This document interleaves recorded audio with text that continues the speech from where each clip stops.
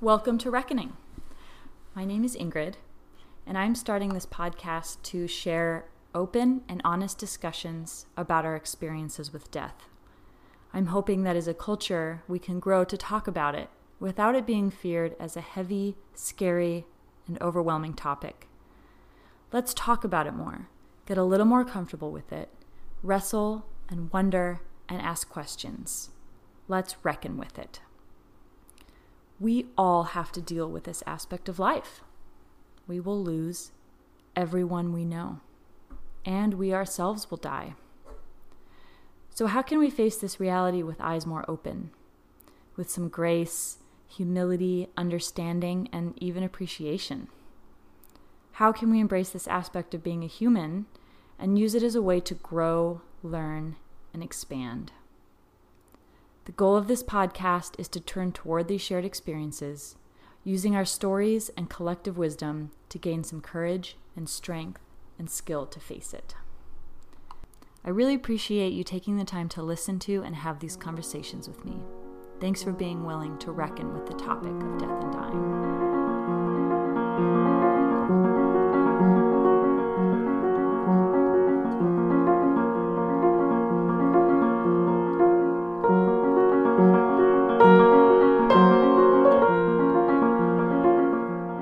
This interview is part of a series of 7 interviews I did with classmates for a project in my end-of-life class.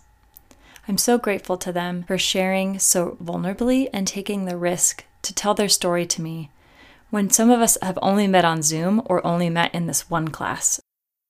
If you haven't checked it out yet, I created an episode where I combined all 7 interviews into one, and I highly recommend listening.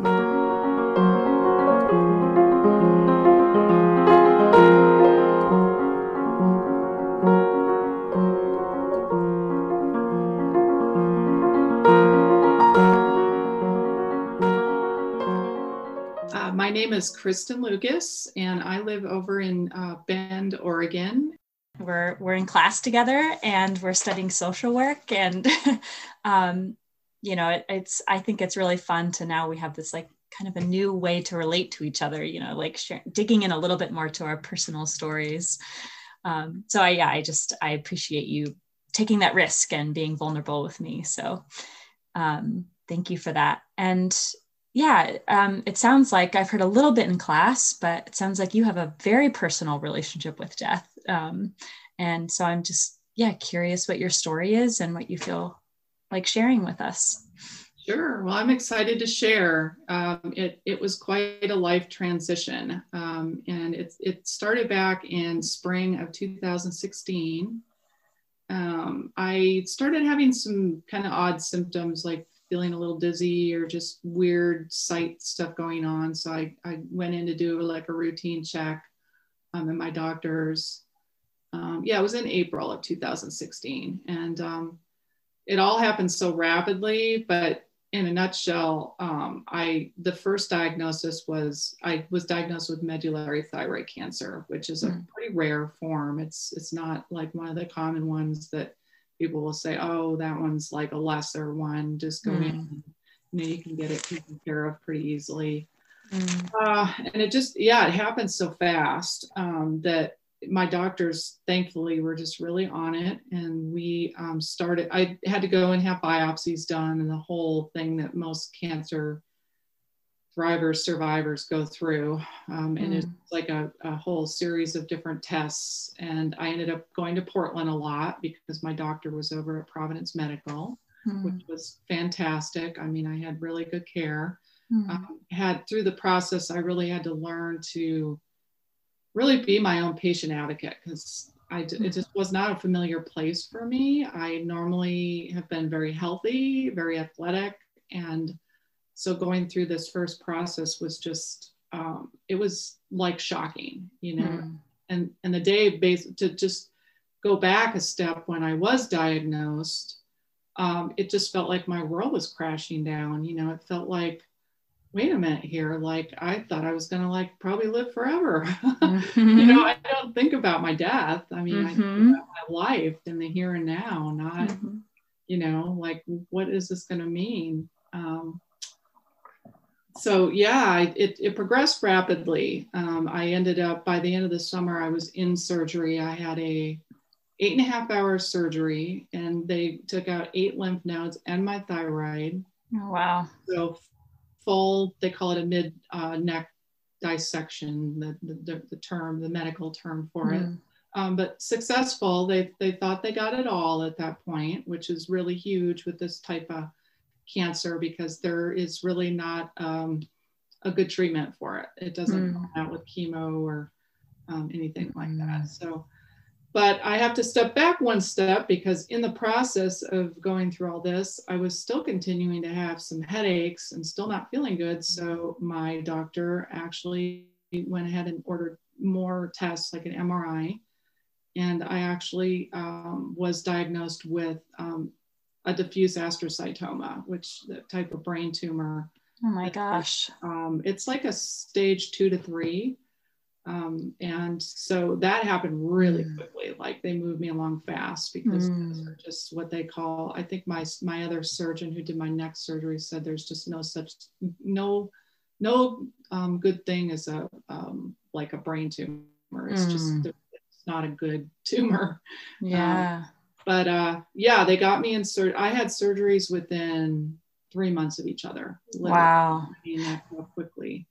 And were those unrelated diagnoses? Like the one didn't cause the other; they were just completely distinct. That's what they think. That's what they think. Wow. I question that myself, just at the limits of the medical profession and what they know. But yeah, that's what they told me, that the one in my head had been sitting there for probably years. And actually, by the time I went through the surgery was really a long one. It was like another 8.5 hour, like the full craniotomy, like this was over at Providence St. Vincent. And so they determined actually in the end that tumor was not, it was not a diffuse astrocytoma. It was a pilocytic astrocytoma, which is like one that can be very removed, it has a good prognosis once it's removed, won't regrow back.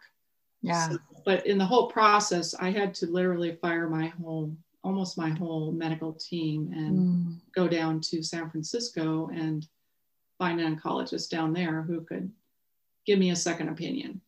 So, wow. Yeah, it was really intensive. And that was after I had just come out of my surgery for my neck. Oh my gosh. Yeah, and in that surgery, I spent like a week in the hospital, literally, because I had, and I know I'm talking in circles here, but the way my brain is like remembering the whole process. Right. No, I mean, yeah. Just the story, it's like there's so much there. So just my stay at for my first surgery, my neck surgery, on the floor at the oncology floor at Providence Medical Center in Portland.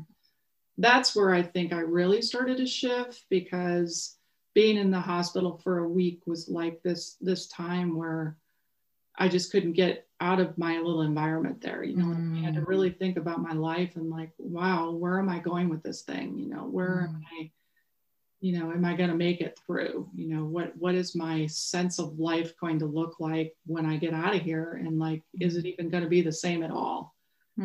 So those were like thoughts. And I did have kind of a medical emergency the first night after my surgery. My calcium levels bottomed out, and I had just this, I thought I was having like a stroke.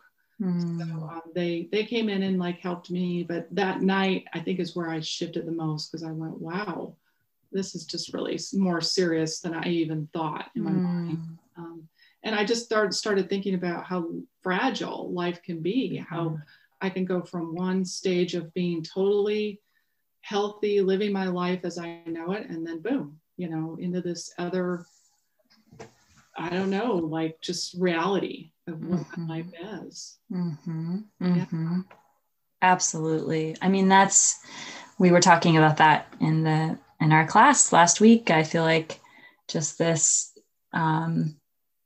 like how little control we have, even though we perceive that we're like, the masters of our own fate, and then stuff like this happens. And I think I tend to operate of like, like most of us, like that happens to other people, but not to me. And to have, as you say, like the bottom drop out, and to have it just be like, I'm in this totally different way of being in the world. Yeah. Do you feel, I kind of have a lot of questions, I guess, in those moments, like in the hospital, like while you're sitting there, like asking these like really big questions and, wondering what your future is going to be. Was that a painful moment? Was it fearful, or was there any like good feeling in that space? Or yeah, I think for me, it was a fearful time, and I kind of had some family stuff going on at the same time as well, for the last surgery. So it was a real shift of just having to find myself, and like in the process of being like this bulldoggy kind of have to be my own patient advocate. Like, oh my gosh, like this system isn't going to do it for me. I have to step out there and like find my own doctors, work the system the best to take care of myself.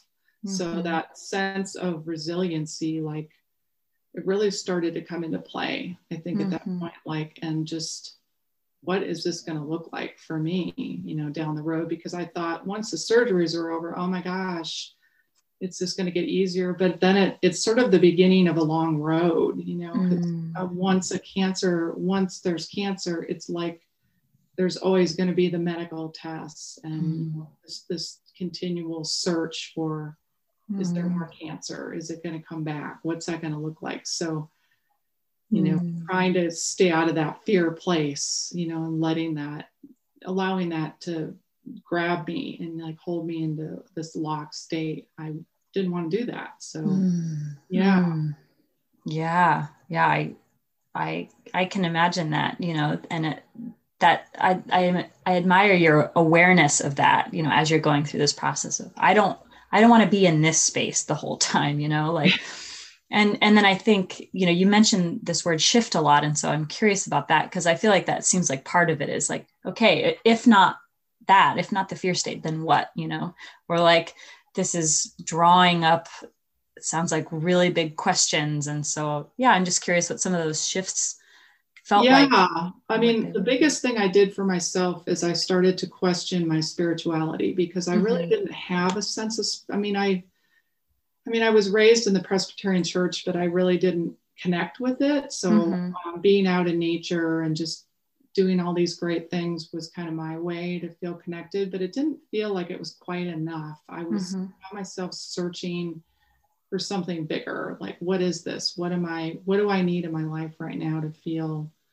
full and whole? And I ended up finding a Unity Church actually in Bend, that a community of people who I got to know and who really supported me in my process. And I just made this shift to like allowing it to come into my life. And it's just created this sense of knowing, of just, an awareness there is something greater than myself. I could take myself out of the picture and go, oh, okay, it's all like an interconnected puzzle, it just gave me support and like increased resilience through the process.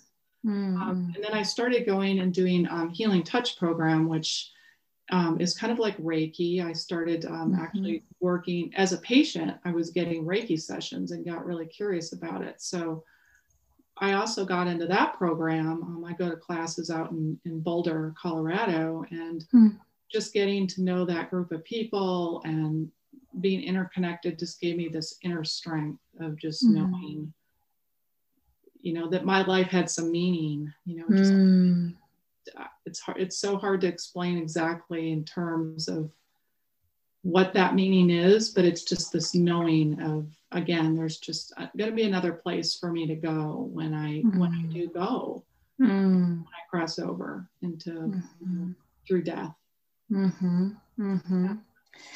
I appreciate that, because sometimes it's hard to articulate that. I think many of us that have experiences related to death find that it adds richness to life. And that's a hard and weird thing to say, like, but I think there's something really powerful about that truth of, it forces us to seek meaning and to seek connection and, to seek something greater than ourselves, kind of step outside the ego and like our own like minuscule life stories and be like, what is this about? Who am I and where am I going? And so, yeah, so that, on the one hand, it's, I can imagine being in a hospital, terrified, confused, lost, all these things we typically associate with death and dying. It's like scary and heavy and lonely.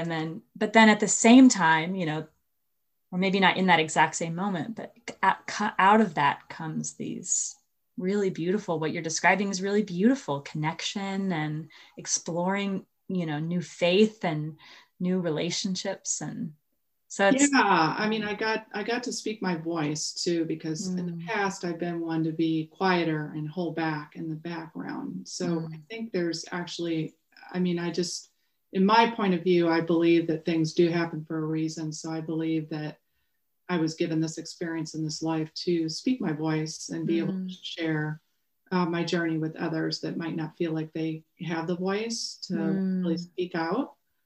So that's what I've really found through the process as well, that I can encourage other people to step forward and go, oh, okay, yeah, I do want to share my experience. And that's healing in itself, to be able to do that, and speak about it and not be stuck in this fear of what next, what now? Yes. I remember in college learning about the allegory of the cave. I think it's Plato, but it reminds me of that, right? Like we go into these dark spaces, and then to some degree it's powerful and meaningful to be like, I'm gonna help somebody else walk through that darkness because now I have a lantern because I've been through it, or like now I know what it's like. And there's something. This is like kind of random, but I read a story once about marathon runners, and sometimes, like so often it's like this competition, right? Who can run the fastest or whatever. But there was the story about people who they help run with blind marathon runners. And so their goal isn't to like win the race. Their goal is to like help somebody else who literally can't see, where they're going. And I just think, anyway, just what you're saying reminds me of those things. Like there's a lot of power in that. And I think it's a beautiful gift to share. Yeah, it is a great gift. And I mean, now when I look back on the experience, it's just been such a life-changing experience. I mean, it's affected my personal life, like as in like my circle of friends is completely changed. My home life is changing, like with my spouse. And then stepping out and going back to school. I mean, that is something I would have never planned to do. I kind of thought I was done with that stage at my age. So going back and getting my MSW, I mean, being in my second year of the program and just getting the wisdom from the program, and then going, okay, what wisdom do I have from my experience do I have that I can share with others, and just holding space for others who are going through their processes. So that is a total shift for me, because I actually come from the veterinary field, and I would have never, I mean, I just going into the field of social work is just not something I would have ever considered for myself necessarily. Right. So the experience really speaks to that, what the shift is. Wow. Amazing. Yeah. That's pretty cool. So, okay. So my sense of the timeline is that, so you said it started in 2016, it's 2021 now. So it's been, 5 years. I guess I'm curious, like, I mean, so you've been in the program for over, you're in the second year now. So just curious, like when some of those like changes started to happen, like, was it right away? Were you like, as soon as that surgery was out, you're like, sign me up for, this new church and I'm ready for new friends? Or has that been a slow process of like letting go of some things and bringing in new ones? Yeah. I mean, I think it has been just, it's morphed from just beginning to just learn about myself and like, Mm-hmm. what do I really want in my life? You know, what's important to me on a daily basis. So I think it probably took a year to even after the surgery to even Mm-hmm. step into that new group of that church group, you know, and Mm-hmm. allowing it to soak in and like, okay, how does this feel to me? Is this okay? You know, Mm-hmm. can I resonate with these other people, and Mm-hmm. do I allow them to come into my life? So that I think was the big first step. Mm-hmm. And then from there, it was more rapid because I got to know people, and then I Mm-hmm. went into these groups, and then I got closer with certain family members. I have an aunt who lives out in Colorado, so you know she helped me out a lot through the process. So just reaching out to some of these other members or other people in my life has been just gradual, kind of like I look like a lotus flower, you know, just kind of slowly coming Mm-hmm. up out of the mud and slowly Mm-hmm. opening up as I had to gain trust in myself that I could do this process. So the whole, and I wasn't going through therapy at the time, which is pretty amazing. I mean, I think in hindsight, I probably would have done that differently. But Mm-hmm. I just did a lot of self-seeking, you know, in the Mm-hmm. process. And it just, yeah, unfolded so gradually that it's hard to even know exactly when things clicked in. Right, Um, right, yeah. right, right.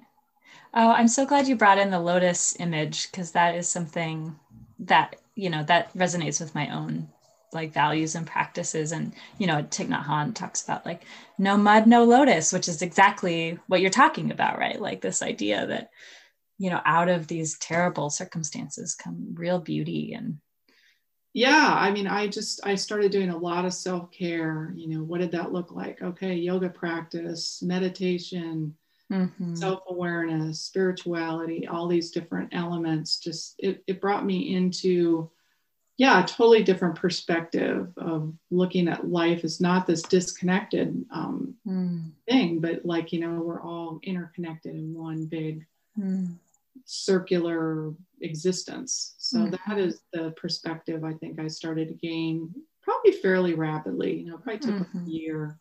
mm-hmm. And I just went, okay, this is going to be my new existence here.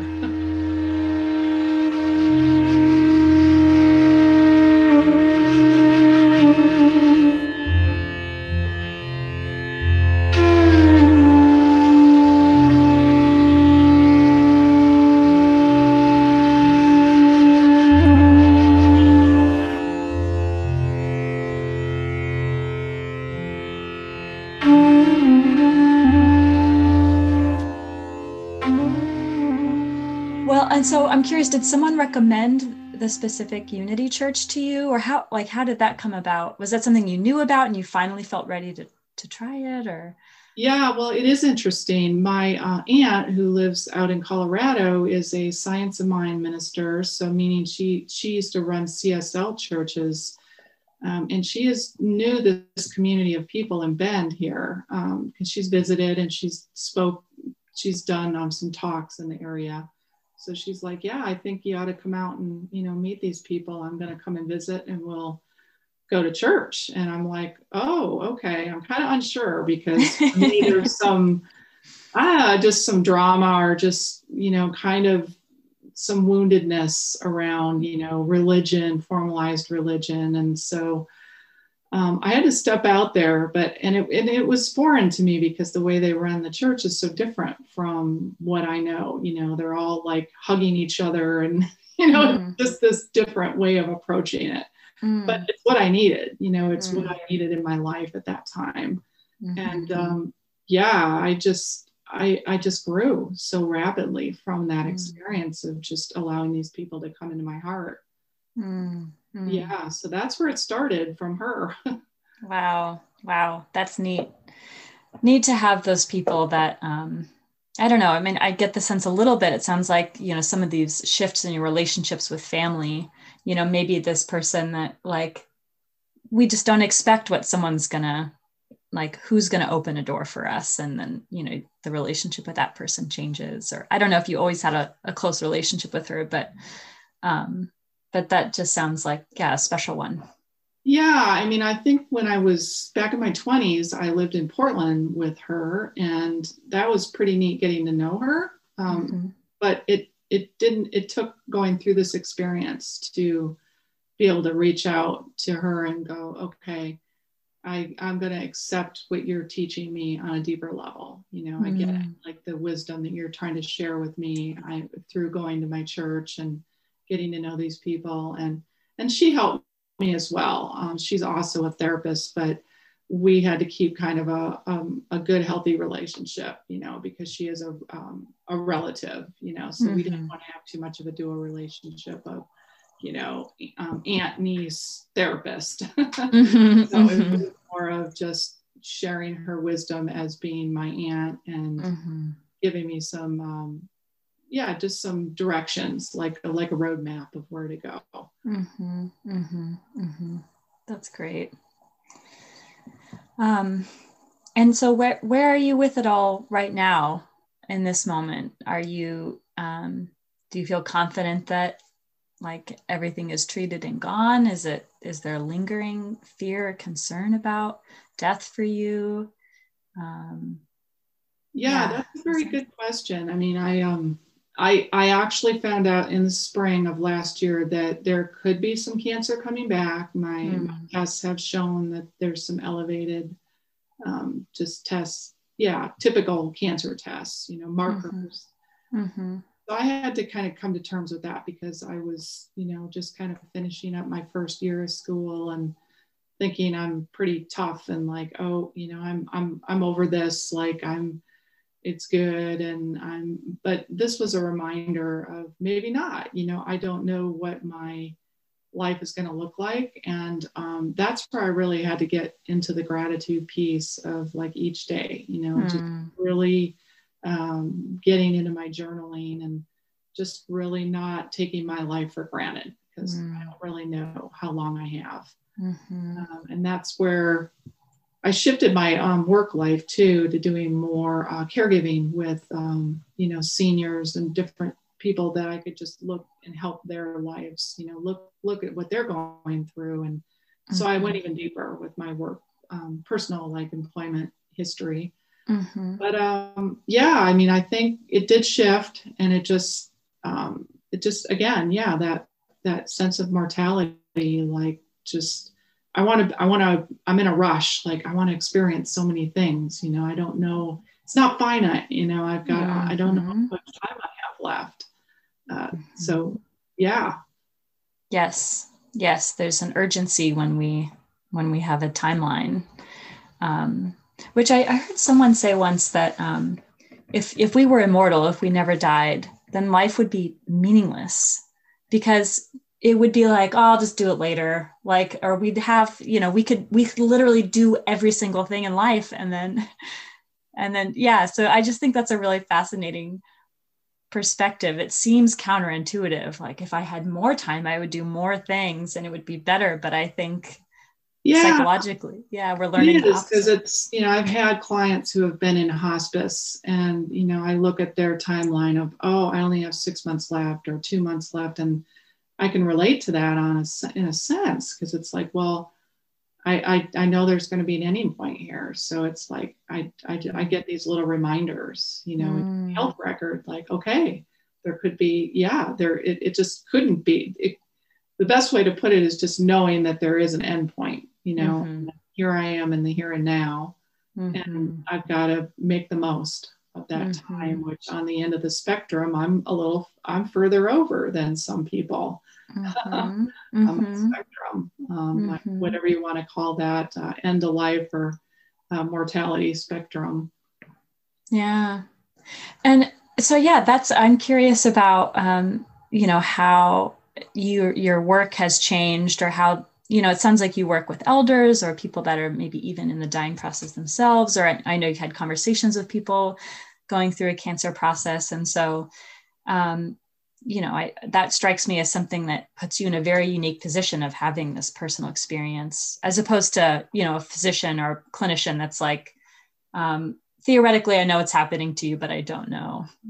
Yeah, having the firsthand experience does give me that firsthand, just knowing of what it's like. So I'm able to, in my work, I mean, I'm not currently working with the senior population, but I do work with IDD individuals. So they're in different various cognitive places in their life because they just don't necessarily have that full capacity, maybe to function like a mainstream person would. So can you explain what IDD stands for? Oh yeah, sorry. That's intellectually and developmentally disabled. Mm-hmm. So I'm working with a gal right now who would be like having a person who's 22 years old with a 12-year-old cognition level. Mm-hmm. So I think I'm able to just have more patience and hold space for someone like that, because knowing that this is what their reality is. And I mean, I have my reality, which totally shifted. So it's just that patience level is just is grown. And then going back to actually where I did work with caregiving for elderly people of various stages. I preferred people actually who were going through dementia. It was challenging, but again, being able to really patiently hold space for people, knowing that is their reality. My experience gave me that ability to do that. Does like transference or countertransference ever come up for you? Yeah, it's interesting you say that. I actually had that come up recently in my field placement for school with a husband-wife, and they opted not to stay with our agency. But I knew that the spouse was going through some pretty serious stuff with dementia, but the family, and so I felt like I was feeling what these people were going through. I had to really take a step back, and get a little reminder from my field supervisor. It was like, there's definitely some countertransference going on. And I've had to just keep that in check, as part of my process of learning where my boundaries are and how to do my self-care so I don't get enmeshed with my clients. That's a big learning through the program. So yeah. I think for most of us in this field, and this is probably true for so many fields, right? But we get interested in it. This is a broad generalization, but I don't mean to put words in people's mouths, but so often, we get interested in something because we've had our own experience with it. But then there's that tricky element of, it can be hard sometimes to separate out our own personal experience from someone else. I know that's something that I've run into, with some of my field work and other jobs and things where you're like, who is this about? I'm feeling all these feelings, but are they feeling those feelings? So that takes a lot of self-awareness. It does. And I'm grateful for the other practitioners who are in my agency, because we can get together and collaborate and kind of help one another out, with what might be going on like this, and go, wait a minute, I see this is going on, or how can I help you with this? Or, it's great to have that collaboration. I had I wanted to circle back to, kind of related to this idea of, bringing our personal experiences into our work. You mentioned early on the idea of patient advocacy. And I think, that's a huge element of those of us that work in any kind of healthcare or caregiving related field, is we see that, I think you had said, the system is not designed to support us most often. They're designed to make money, or, they're designed around the doctors and not necessarily the patients, all these things. So I just wanted to circle back to that. And I'm curious if you wanted to share more about, you'd mentioned firing your entire medical team, what that process was like, and Yeah, it started, I'm trying to think of the exact timing, probably a year into, maybe not even quite, maybe 6 months after my first neck surgery. I went back to see my oncologist in Portland, and he had said that it probably, or actually, let me step back. I think it was actually for my the brain tumor that I had had, because they weren't sure what type it was, and my doctor had said, well, I think we need to go ahead and look at doing some radiation for this. And I just remember being in the room, and just it was so clear. I just said, no, I'm not interested in doing that at this point. I don't believe that that's what it is myself. I don't want to turn into a human cucumber. This is ridiculous. And I mean, my doctor blew a gasket, like literally, like, well, if you don't do this, I'm going to give you like 5 years, and that's all you're probably going to get out of this. And it just shifted me profoundly to where I went, okay, I'm not buying this. I am going to get a second opinion. And I actually had another doctor in Bend here who really agreed with me and just said, yeah, let's do this. And they did a lot more research. I had to go through like panels of genetic tests and all these things to determine that it was a lesser grade of tumor. And just, I grew so much through the process of my life counts and my voice counts. So when I look at the vulnerable populations that I'm working with who don't necessarily have a voice, like, these elderly people with dementia or whatever it might be, they can't call out for help necessarily. What's that going to look like in their reality of their life? So, and I do actually, circling back to that day where I was in the doctor's office, there was an elderly man in a wheelchair who they were taking blood, or he melted down in the waiting room, literally right there, right then, almost right in front of me. And that is, I think, the day where I shifted. I went, okay, I've got to do something. I can't, I've got to help people. This is just, yeah, that was it. Yeah. The day. Yeah. Wow. Wow. Wow. Wow. Yeah. I mean, I'm really struck by what you're talking about in your story, all these layers of so many. I mean, there's so many layers to what you're experiencing, right? This like spiritual dimension, this questioning about meaning of life, and also this like advocacy piece and using your voice. And then also like externalizing that. How do I use that, to help others? And and like the idea of that you had these really slow, gradual shifts, and also these like very acute moments of awareness or realization, or like, no, like right here, right now, this stops, this changes. It's like, I've crossed a threshold. The dimensionality of your story, I think, is really powerful, because I think our Western culture likes to really flatten stories, I think, and say, it's like, it's either it was this way or it was this way, or, but I just love that there's, again, so many dimensions to it's almost like a quilt. There's all these pieces that all come together to create like my existence and my reality amidst this larger reality of people. And what we're experiencing. And then there's even the bigger world reality of like, okay, we've got all these different religions and levels of spirituality, and what does that look like for people, as they're going through their processes. So I think just my awakening of knowing I'm not like alone in this, like there's help. There's so many more people out there that need help as well. So yes. Yeah. And I love that like inner strength that I hear in your voice as you're saying that.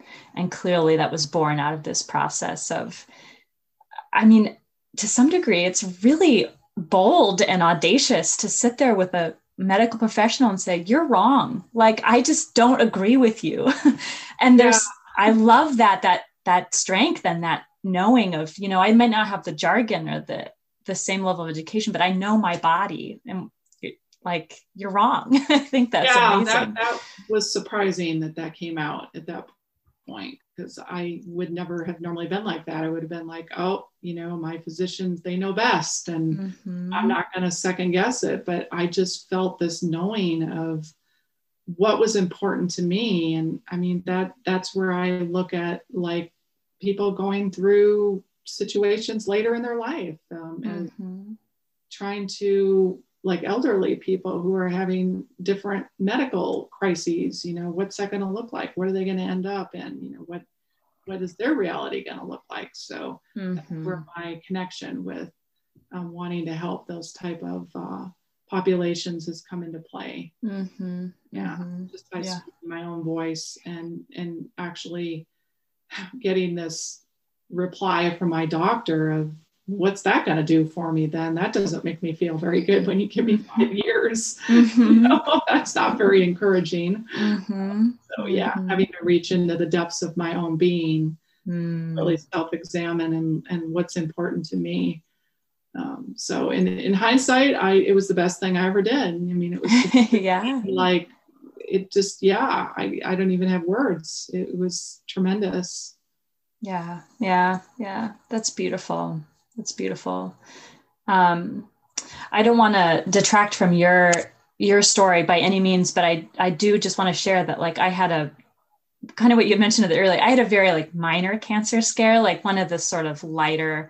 I had a stage 1 melanoma, and that was years ago, and everything was totally simple and fine. They did a surgery, and that was pretty much the end of it. Like, it's very easy, simple sort of little process. But the parallel that I have been thinking about as you're talking is that, like, I had this, it's just a funny, like an intuitive moment with my own body where I have freckles like on my body. But I had this one little freckle on my leg that I just asked people for months. I kept being like, what do you think about this? And everybody would just be like, I don't know. It's a freckle. Went to see a doctor. The doctor was like, oh, I think it's just a freckle on a freckle. Like, I think it's fine. And I was like, no, that's still like, I just couldn't put it down. Finally went and saw a dermatologist who was like, if you're worried about it, we'll cut it off. Like, that's no problem.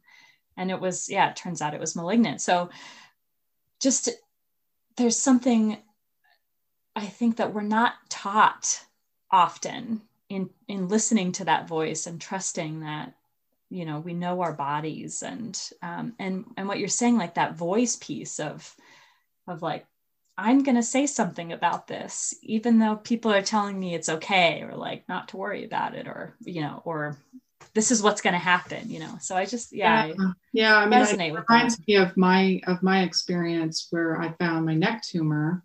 It ended up being the size of a golf ball, because it took over my whole thyroid. But I denied it, for like probably 3 months, and just went, this thing's it's probably okay. It's no biggie. It'll go away, kind of thing. In the end, I went, no, I need to really go and have this thing looked at, and boom, it just spiraled into this bigger, diagnoses, and from there on. So I think I have a greater definite awareness of what's going on with me, just intuitively, like checking myself, going, okay, is this okay today? Or how do I feel about this with my own body? And then helping with other people as well, just that realization of what might be going on with them. Yeah. I love that. I wish that was something that we just were taught throughout our lives, like, how do we tune in? How do we listen? How do we trust, our own experiences? And we all come from different family systems. And again, Western culture, it's about this individuality, and I can push through, and it's all going to be okay, and I'm going to be strong. And a situation like this, an experience with cancer, is just, I've spoken with many other cancer survivors who have the same thing of just, it's an awakening and awareness. Either come through it, or you don't come through it, you kind of, or there's varying, gray areas in between, but it means something personal to each person, is really what it comes down to. Yep, definitely. Is there something else that you really want to share, or like a thought that has come up in this conversation, or anything that, you like really wanted to make sure got heard? Well, I think just that gratitude piece again, just that awareness of the fact that life is finite, the human experience is finite. So that's the big take home for me, that I want to get the gifts of each day, and just really value those. And that's been the biggest take home for me. Yeah.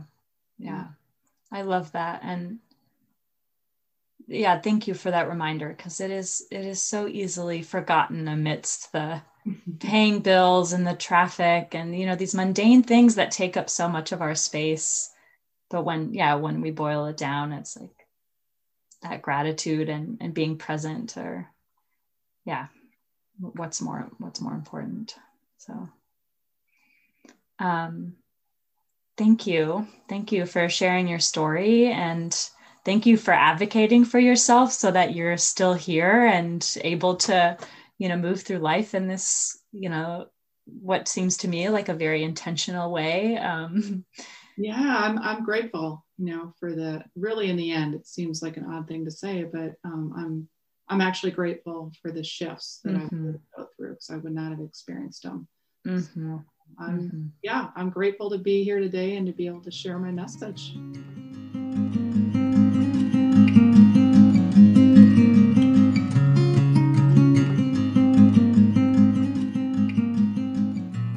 I just want to say one more thing, which is that I am not an expert.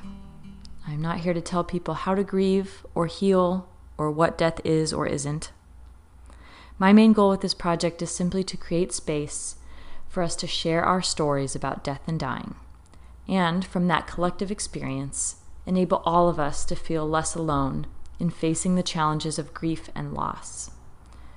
Thank you for listening, for being brave and vulnerable, and for your time. Any questions or comments, please get in touch with me. I'd love to hear from you and perhaps share your story too.